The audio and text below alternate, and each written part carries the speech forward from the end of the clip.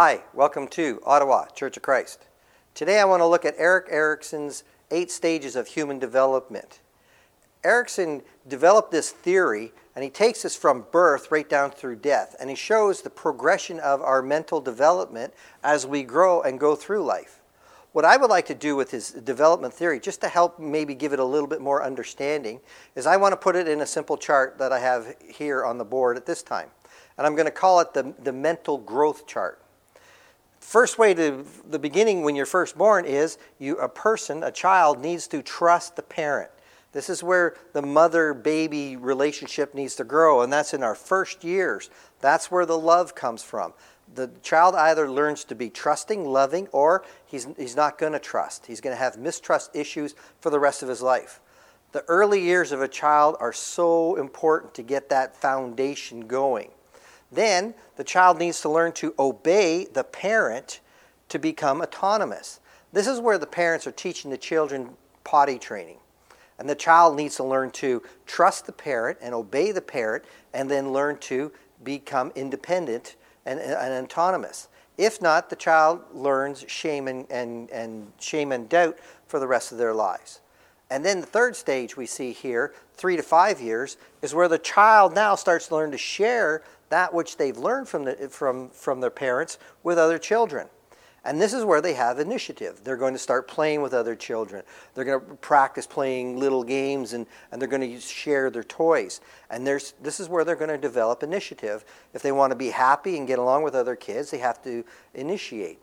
Either that, they're going to have guilt, where they're going to withdraw from the other children, and they're going to struggle. And they'll have that withdrawal because they probably struggle with shame and guilt, and they have mistrust issues. So you see, the first 5 years of a child is so vital to their mental development in the years that are coming ahead. The educational system, we send them off to school, 6 to 12, that's grade 1 to grade 8. And here's where the child learns industry.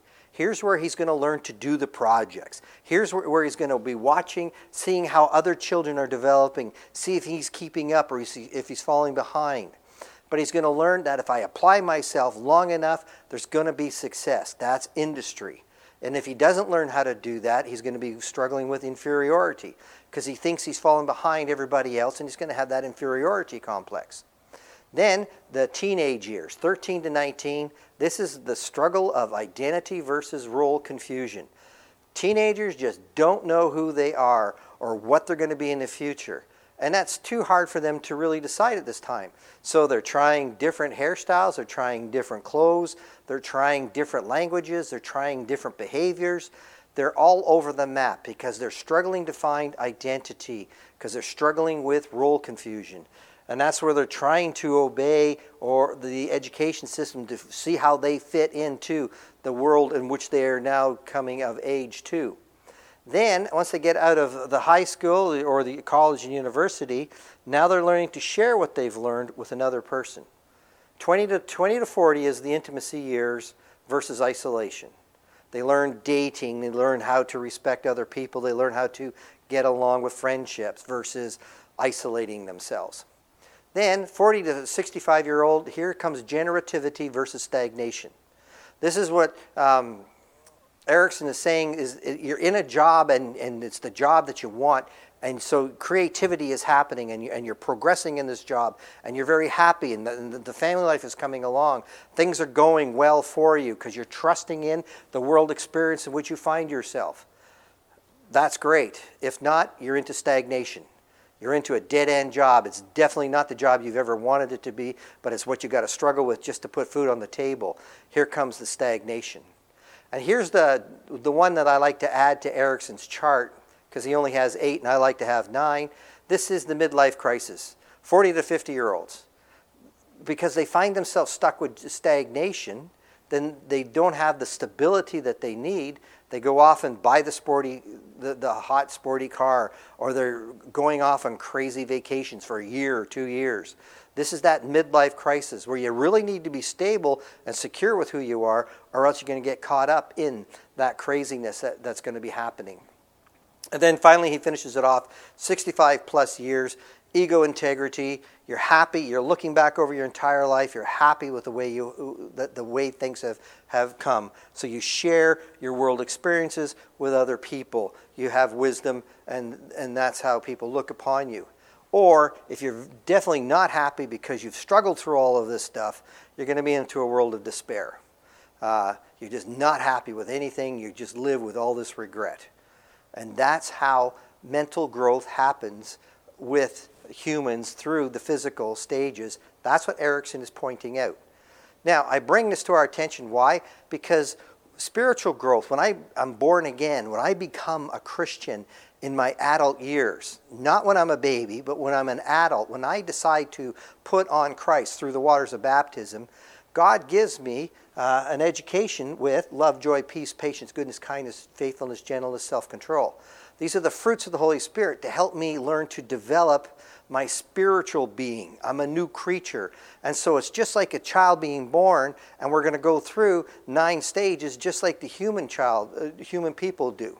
So let's compare the two as we go down through. When you first become a Christian, you've got to learn to trust. You've got to learn to fall in love with God's Word. Love is generated. Jesus says, "Come to me, you who are weary and heavy laden, I'll give you rest. Take my yoke upon you, learn from me, for I'm gentle and humble in heart, and you will find rest for your souls. My yoke is easy and my burden is light." So this is where that love has to come into it. And when a person first becomes a Christian, they've got to learn, definitely, to learn to trust God's Word. And without that, they have no solid foundation, and they're going to struggle with their Christian walk from here on in. Second thing we need to learn to do is get into joy, to be autonomous. Mark 16:16, he who has believed is baptized shall be saved. He who has disbelieved, condemned.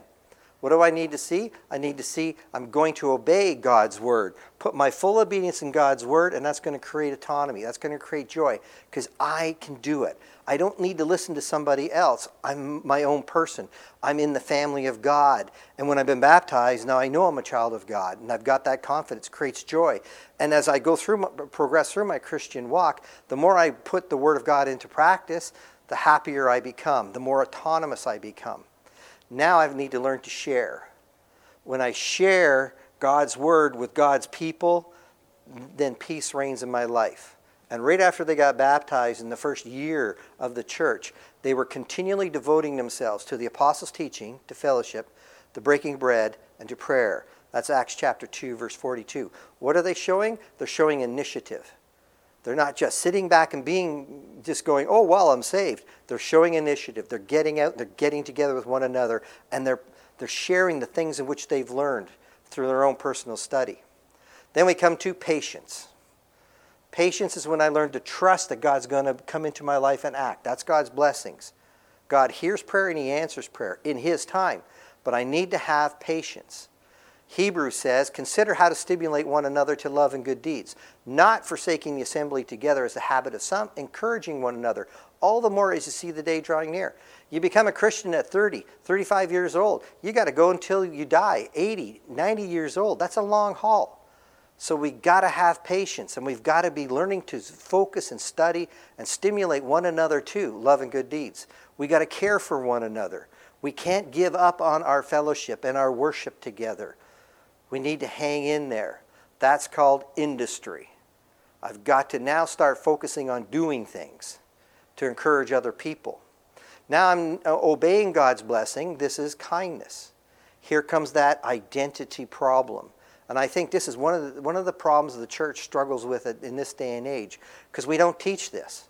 Romans 12, 6-8 says, "Since we have gifts that differ according to the grace given to us, prophecy, service, teaching, exhorting, giving, leading, showing mercy." 7 gifts. The number 7 is perfection. 7 gifts are in the church. 7 gifts. You have one of these specific 7 gifts. Not everybody's into teaching. Not everybody's into knocking doors. Not everybody's into. See, you don't have to be doing the same thing everybody else is doing. What you have to do is find which of these 7 gifts is what you're all about, and then put that into practice. And that's the active part of the body of Christ that you need to be. If not, you're into role confusion, because you don't know. You're trying to be the teacher. You're trying to be the preacher. That's not what you are. And we need, as the church, help people to find their identity in the body of Christ. And now you're into goodness. Goodness, intimacies, when you're sharing God's blessings with others. What do you share? Your conversion. God has blessed you with total forgiveness. God has blessed you with eternal life. This is goodness. What does Jesus say? Go make disciples, all nations, baptize in the name of Father, Son, Holy Spirit, teaching them to observe all that I've commanded you. Lo, I am with you always even to the end of the age. Yes. That's the thing I want you to do, is to go share. And what's that called? Intimacy. You need to learn to be intimate with other people. That's showing them that you were lost and how you became saved. When we show people what we went through, maybe they'll respond. Maybe they won't. But you've got to be able to show people the situation of who you were. Then we come to faithfulness. Trusting God's guidance. Continuing to remain faithful. Peter says, for this reason, also applying all diligence in your faith, supply moral excellence, knowledge, self-control, perseverance, godliness, brotherly kindness, love. If these are yours and are increasing, they render you neither useless nor unfruitful in the true knowledge of our Lord Jesus Christ. This is faithfulness. This is generativity. This is understanding that I am a Christian and I've really got to start putting this together and I've got to continue to grow. And as I'm growing, I'm going to be helping other people. That's what the faithful Christian does.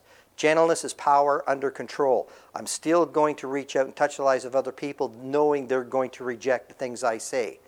1 Peter 4:16, if anyone suffers as a Christian, he is not to be ashamed, but is to glorify God in his name, in this name.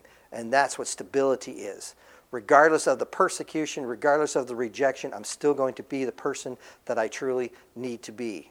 And then finally, self-control.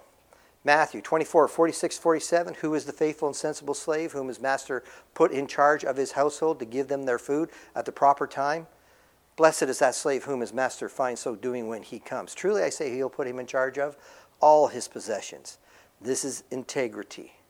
Yes, we've given an awful lot of responsibility. Am I being the responsible Christian that I need to be?